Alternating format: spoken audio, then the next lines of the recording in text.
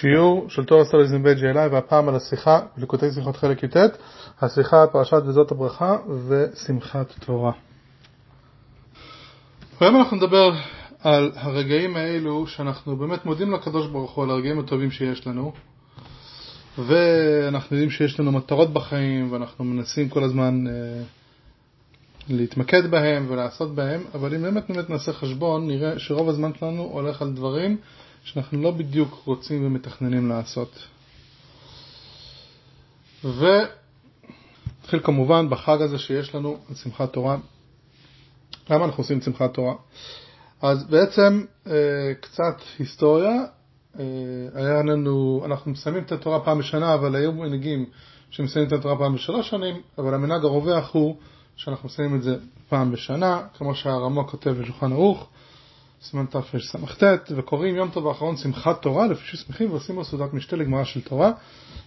ועוד נוהגים במדינות אלו להוציא בשמחת תורה ערבית ושחרית כל ספרי תורה שבהיכל, ואומרים זמירות ותשבחות וכל מקום לפי מנהגו.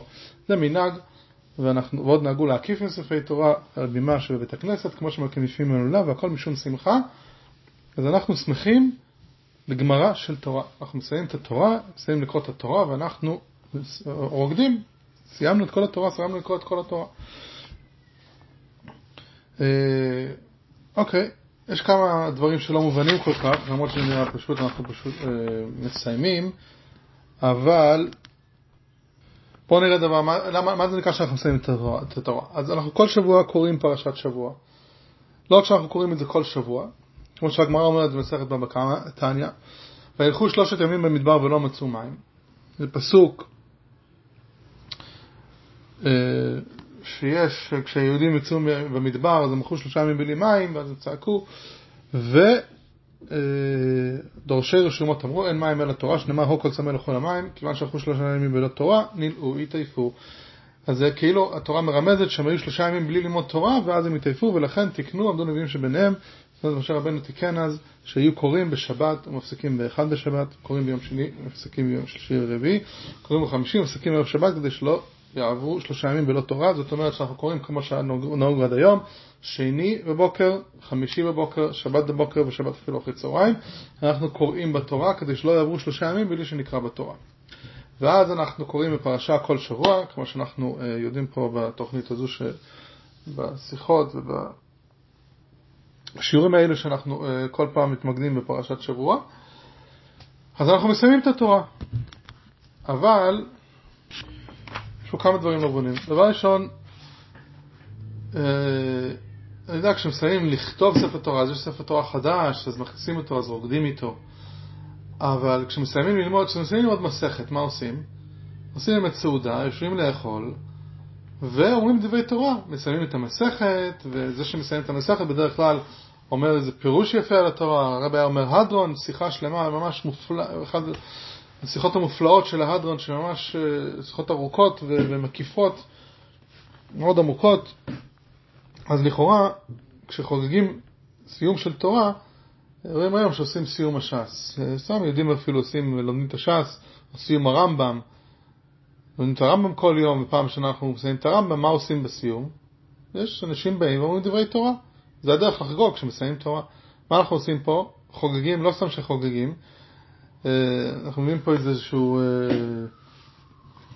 איזה אנגלי אחד, שמואל פאפיס מהמאה ה-17, הוא ביקר בבית כנסת בלונדון כבר אז בשנת 1963, ואחרי זה הוא כתב פשוט, אני לא מבין איזה מין דת זאת, זה פשוט צחוק ושעשוע ורוקדים ואין פה שום, מה זה הדבר הזה? זה כאילו לא מתאים לבית כנסת, זה מתאים לאיזשהו, ואנחנו יודעים שלא סתם באמת זה שמחת תורה. כן, אומרים לחיים על משקה, וזה נראה קצת הכי מתאים ללימוד התורה.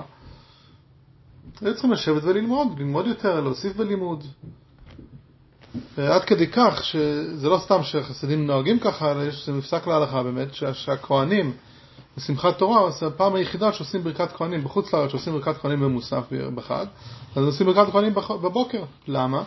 כי אחרי הקפות, לפני הקפות צריכים לעשות קידוש, ואחרי זה מיהו שיכורים, ושיכור לא יכול, אפילו משתה טיפה יין, קצת רביץ, זאת אומרת, אם הוא לא לגמרי פיקח, אז הוא לא יכול, הכהן לא יכול לשא כפיים.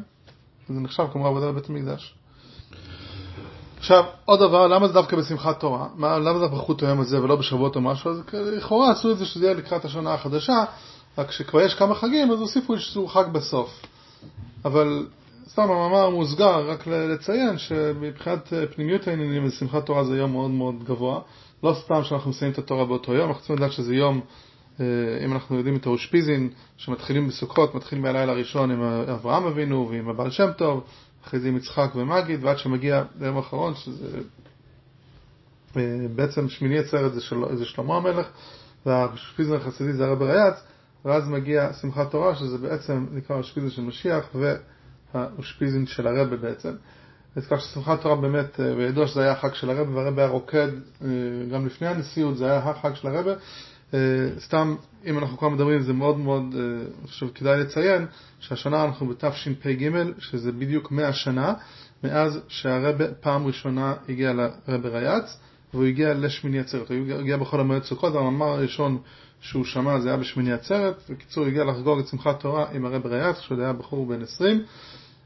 זה יודעים מיומן שהרב חדקוב כתב בתש"א, הרב אמר לו את זה, זה לא היה ידוע, אחרי פטירתו של הרב חדקוב מצאו את היומן הזה וזה התפרסם. אז הפעם הראשונה, אז בדיוק עכשיו המלאו 100 שנה לפעם הראשונה שהרב ראה את הרב רייץ. על כל פנים, אני חושב שאצלנו זה חג מאוד גדול, ואצל הרב זה אפשר להגיד זה החג, אבל הם חושבים את זה, מה קורה פה? זה מה שאנחנו, ריטואל קבוע, קוראים את זה כל פעם. אוקיי, סיימנו את התורה, נו. זה בערך כמו שעושים, נו, עושים בשבת חזק, קוראים חזק חזק ונתחזק, סיימנו פרשת ספר בראשית, עושים קידוש קטן וממשיכים הלאה, מה כזה סיפור גדול. אז גמרנו את התורה, חוזר חלילה. אז בואו ננתח קצת את מה שיש הברכה הרגילה שאנחנו אומרים בכל חג, זה שהחיינו, ברוך אתה השם אלוקינו מלך העולם, שהחיינו וקיימנו והגיענו לזמן הזה. מה זה שהחיינו וקיימנו והגיענו? מה זה שלושת הלשונות האלו? אז בכלל הדבר שלפני שנכנס, מה זה אומר? אומר הרב רייץ בתש"ה, שברכת שהחיינו זה לא רק על החג, אלא גם על התורה. אנחנו חוזרים ברכת שהחיינו על התורה. בדרך כלל אומרים ברכת שהחיינו כשמגיע משהו חדש. יש חג חדש, אוכלים פרי חדש, בגד חדש, בית חדש. היום בגד חדש לא כך נורא, כי זה בגדים, זה לא כל כך משמח כמו שהיה פעם, זה דבר די נורמלי, אבל עדיין אם יש דעות שהם קונים מעיל פרווה או טלית או כל מיני דברים מיוחדים שקונים פעם צריכים לעשות שהחיינו, וגם פרי חדש אנחנו עושים שהחיינו, ומגיע חג חדש, אז לחג עצמו אומרים שהחיינו, אומרים שזה לא, אבל תמיד יש גם שהחיינו הזה, אנחנו מכוונים אותו לתורה, ועד כדי כך שהרב רייץ אמר שכל אחד צריך לעשות קידוש לעצמו, כי עושים שהחיינו על התורה, אז אי אפשר לצאת בלימוד התורה, אי אפשר להוציא מישהו אחר בלימוד התורה, אז לכן צריכים לעשות כל אחד קידוש לעצמו. ולא רק זה, אלא האמת היא שבגלל שהחיינו, בגלל שהחיינו זה לתורה, בדרך כלל הפירוש, חלק מפירוש המילים משתנה. מה זה שהחיינו? שנתן לנו חיות, הוא מחיה אותנו. קיימנו, אנחנו קיימים, הוא נותן לנו להתקיים. והגיענו, שאנחנו הגענו לזמן הזה. פה אבל הרב רייץ נותן פירוש אחר, הוא אומר הגיענו זה מלשון יגיעה, שהתייגענו בתורה. ועל זה אנחנו מברכים שחיינו וקיימנו והגיענו לתורה. אז דבר שלכאורה בכלל היו צריכים להגיד, קודם כל שקיימנו וחיינו והגיענו. קודם כל אנחנו קיימים, אחרי זה הנשמה נכנסת ונתן לנו חיות, ואז אוקיי, אפשר להגיד על הגיעת התורה. מה זה דווקא שחיינו? אז בואו נראה. תכף נראה את הפירוש בזה. אבל רק אציין את ההגיענו שזה הולך גם כן על התורה. אז על מה אנחנו בעצם, אוקיי, אז שאלנו שאלה על הסיום התורה, מה הדבר הגדול? אז האמת היא שזה לא דווקא על הסיום, זה יותר על ההתחלה. השמחה נקבע אומר בשיחה אמנם על גמרא של תורה, ככה הרמ"א אומר, אבל סיום תורה כרוך תמיד בהתחלת התורה מחדש. שהרי בתורה אין מצב מתמשך של סיום, אלא תכף ומיד באיזשהו מפסק חלה חובה התמידית להתחיל ללמוד את התורה מחדש. בקריאת התורה בשמחת תורה ביום, אנחנו מסיימים את התורה, ואז יש חתן בראשית שהוא קורא, מתחילים פרשת בראשית, קוראים את כל פרשת בראשית שם עד סוף הסיפור של בריאת העולם.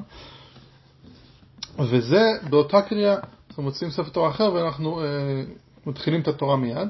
אז בעצם השמחה הגדולה זה על ההתחלה החדשה. ושוב, השאלה עדיין נשאלת, הרי אנחנו מתחילים שוב את אותו דבר. אז מה הגליק הגדול? אז ההסבר הוא כזה, היות שהתורה היא חוכמתו של הקדוש ברוך הוא, והיא ארוכה מארץ מידה ורחבה מני ים, היא אינסופית, ולכן כאשר מסיים את התורה מתחילים ללמוד אותה בשנית, ישנה חובה להוסיף בה, להתחיל את התורה באופן חדש, עד לאופן שהוא נעלה באין ארוך מן הלימוד בשנה שעברה. וזהו מקורה של השמחה בשמחת תורה ושל ברכת שהחיינו לתורה. כאשר מסיים את התורה שמחים על סיום לימוד התורה באופן אחד, ומברכים ברכת שהחיינו שבח והודיה להתחלת לימוד התורה באופן חדש. אז השהחיינו לא עושים על התורה שסיימנו, אלא על התורה שאנחנו מתחילים. זה עכשיו תורה חדשה, אז זה לא, ולמרות שאנחנו אומרים את אותם מילים, אז האמת היא ככה, אם אנחנו רק קוראים את המילים ולא חושבים על מה שאנחנו אומרים, אז זה באמת נשמע, אוקיי, אז אנחנו סך הכל אומרים את זה עוד הפעם. אבל האמת היא שכשלומדים משהו, כשלומדים תורה, לומדים מאמר או שיחה, אני יודע, אני אישית שלומד מאמר לפעמים, כל פעם שלומדים אותו מחדש, אם באמת לומדים אותו בעיון כמו שצריך, זה אור חדש לגמרי, זה כאילו שלא למדנו אותו ממש הפעם הקודמת, אני חושבת כאילו שלא למדנו. דומני שזה היה רבי מהר"ש, עוד סמך צדק, אני כמעט פה שזה היה רבי מהר"ש, שאמר שבשביל ללמוד מאמר כמו שצריך, בשביל לדעת מאמר כמו שצריך, אז צריך ללמוד אותו 60 פעמים, ואז מתעצמים איתו. ורואים באמת שכשלומדים מאמר עוד פעם ועוד פעם, אז כל פעם יש עומק חדש לגמרי. אם לומדים אותו לאט, בעיון, בלי לרוץ, לחשוב על כל מילה, ופשוט נהיה אור חדש. וזה הצורה שאנחנו צריכים ללמוד, ולכן זה הרעיון שהחיינו, שזה נותן לנו את החיות שלנו, וזה מקיים אותנו, ואנחנו צריכים להתייגע, והגיענו לזמן הזה, שאנחנו מתייגעים בתורה, בפעם החדשה שאנחנו קוראים את התורה, ואז זה באמת משהו חדש, ועל זה אנחנו שמחים. ואז זה אומר שבעצם זה מוסיף לנו חיות. כי לכאורה, אוקיי, זה היה הכל הסברנו, אבל לכאורה עדיין לחגוג לימוד היינו צריכים על ידי איזה יום עיון, לשבת ללמוד תורה. אז אומרים לא, כי מדובר פה על חיות שאנחנו מקבלים ממש חיות חדשה,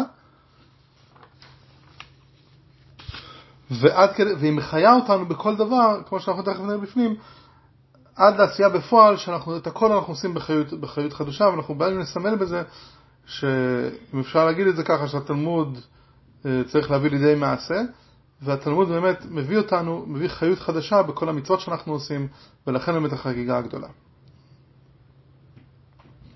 אז בואו נראה, מה זה, שאלנו מקודם, לכאורה צריך להיות שקיימנו והחיינו. מה זה שחיינו וקיימנו? כי העיקר זה החיות שאנחנו מקבלים מהתורה. ושיחה. אילולי התורה לא ייתכן לומר שרוב חייו של האדם היו חיים שמודים עליהם לקדוש ברוך הוא. כל אחד, אפילו כאשר התקופות הטובות בחייו הם יותר מהתקופות של ההפך מכך, הרי שעדיין עבר עליו רוב זמנו ללא הרגשת החיות והחיים. שהרי התורה על הרוב תדבר, ורוב יומו עסוק האדם בענייני אכילה ושתייה ושינה, שאין בהם חיות ממשית, התלהבות ותכלית. זה לא משהו שתכליתי, כמו משא ומתן, אשר אין לאדם בכך חיות והנאה, אלא עושה זאת לצרכים אחרים, לפרנסה, לפרנסת בביתו. רוב אנשים הולכים לעבודה כי הם צריכים כסף. לא עושים, יש אנשים בודדים שבאמת עושים כל הזמן מה שהם אוהבים, אבל רוב אנשים, גם אלו, אז יש להם כל מיני הסחות דעת, זה דברים שהם לא בדיוק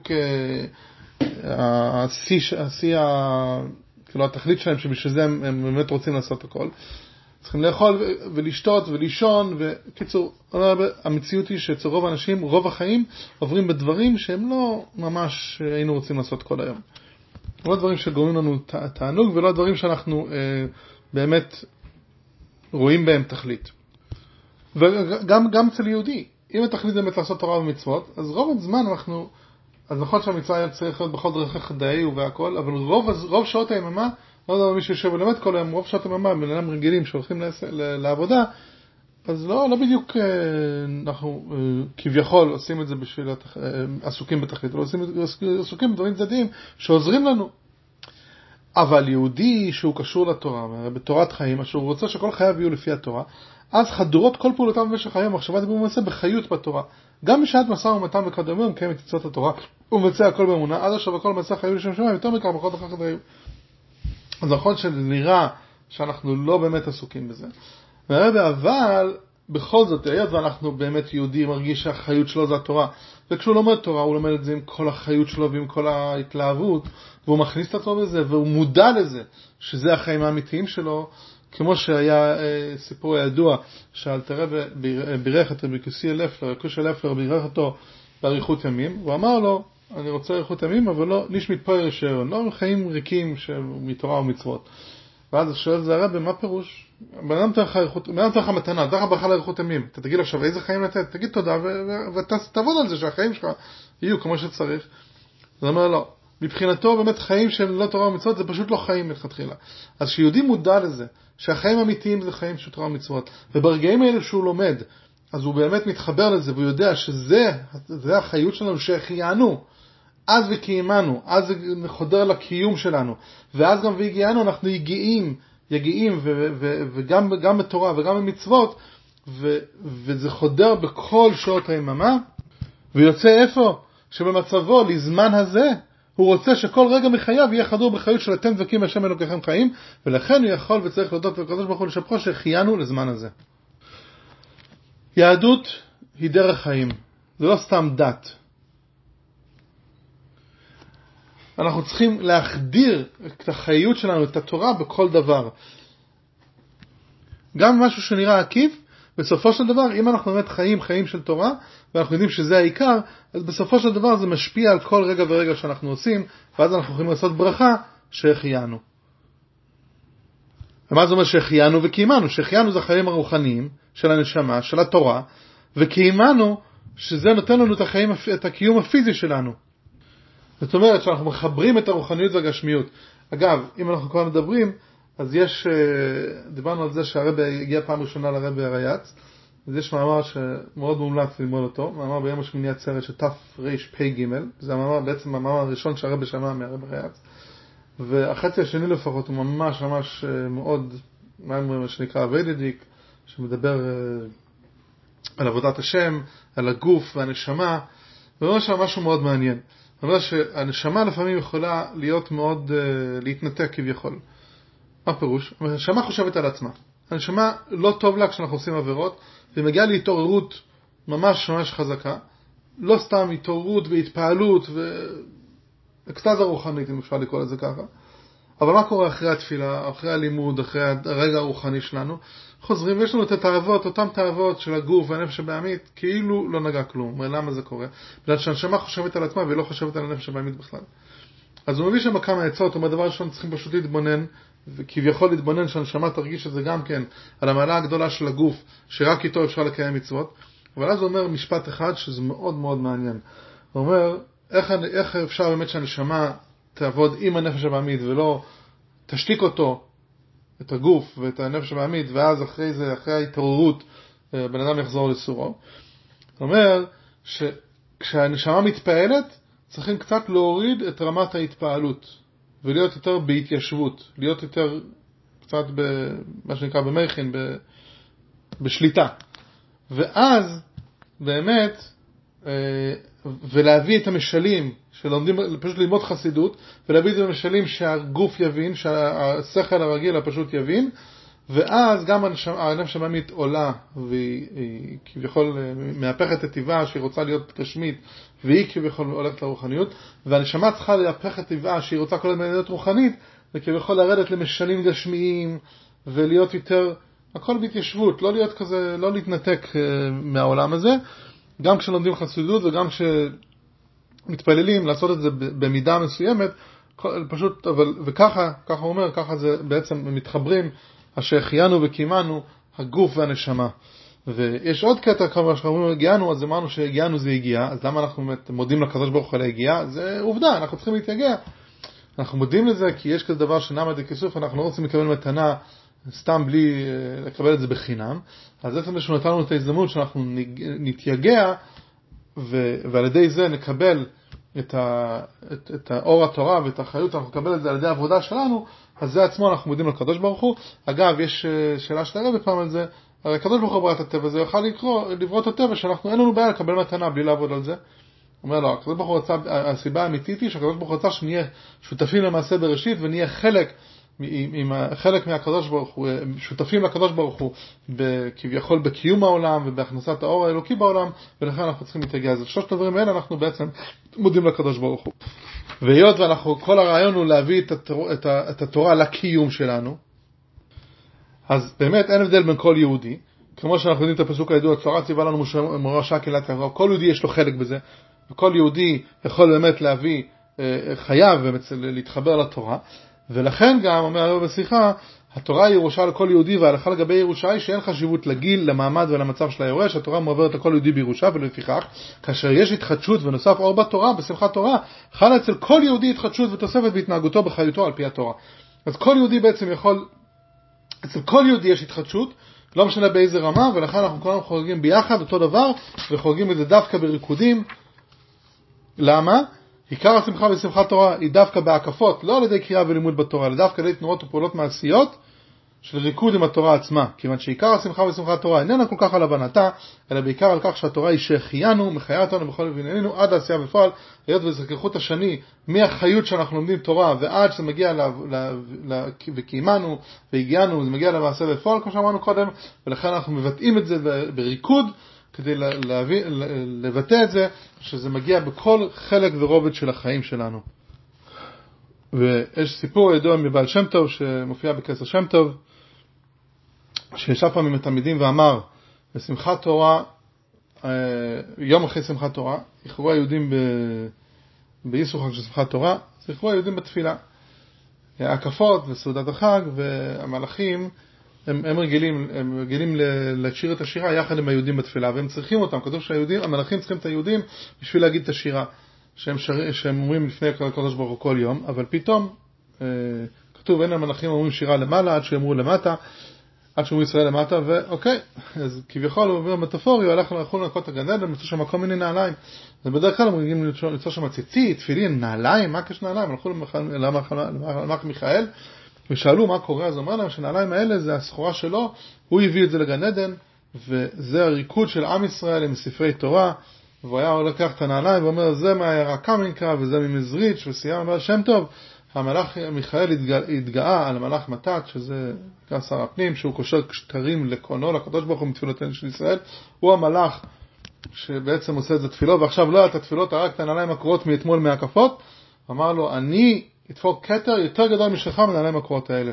זאת אומרת שבעצם אפשר להמשיך להתוועד על זה המון, דווקא שמחת תורה שזה מסמל, ודווקא שזה באמת אצל הרבה, ואמרו איתם גם המאמר הוא של הרבי רץ אמר שכזה, כל העבודה של הדור שלנו, להביא את האור הכי גדול, דווקא למעשה, דווקא לגשמי, לתחתון, לעולם הזה, וכמו מה שדיברנו קודם, וזה בעצם אנחנו צריכים להחדיר את זה בכל הרגעים שלנו בחיים היומיומיים, להחדיר דווקא את האור אלוקי, וזו תכלית הכוונה שאנחנו מביאים, וזה הרבה יותר חשוב מאשר באמת הכתרים שעושים את תפילותינו של ישראל, כמו שאמר המלאך מיכאל, ובעזרת השם שכולנו נרקוד עם התורה ונשמח עם התורה, וככה אנחנו נקבל החלטות גם כן ללמוד דברים מחדש בחיות חדשה, וככה אנחנו גם כן הקדוש ברוך הוא יביא לנו באמת שמחה, אם אנחנו נשמח בשמחתו של הקדוש ברוך הוא בשמחת התורה, וכמו שכתוב שהתורה צריכה רגליים לרקוד ואנחנו נעזור לתורה לרקוד, אז הקדוש ברוך הוא ייתן לכל אחד ואחת מאיתנו סיבות לשמוח ולרקוד בחיים הפרטיים והאישיים, שיהיה ריקודים ושמחות כל השנה כולה.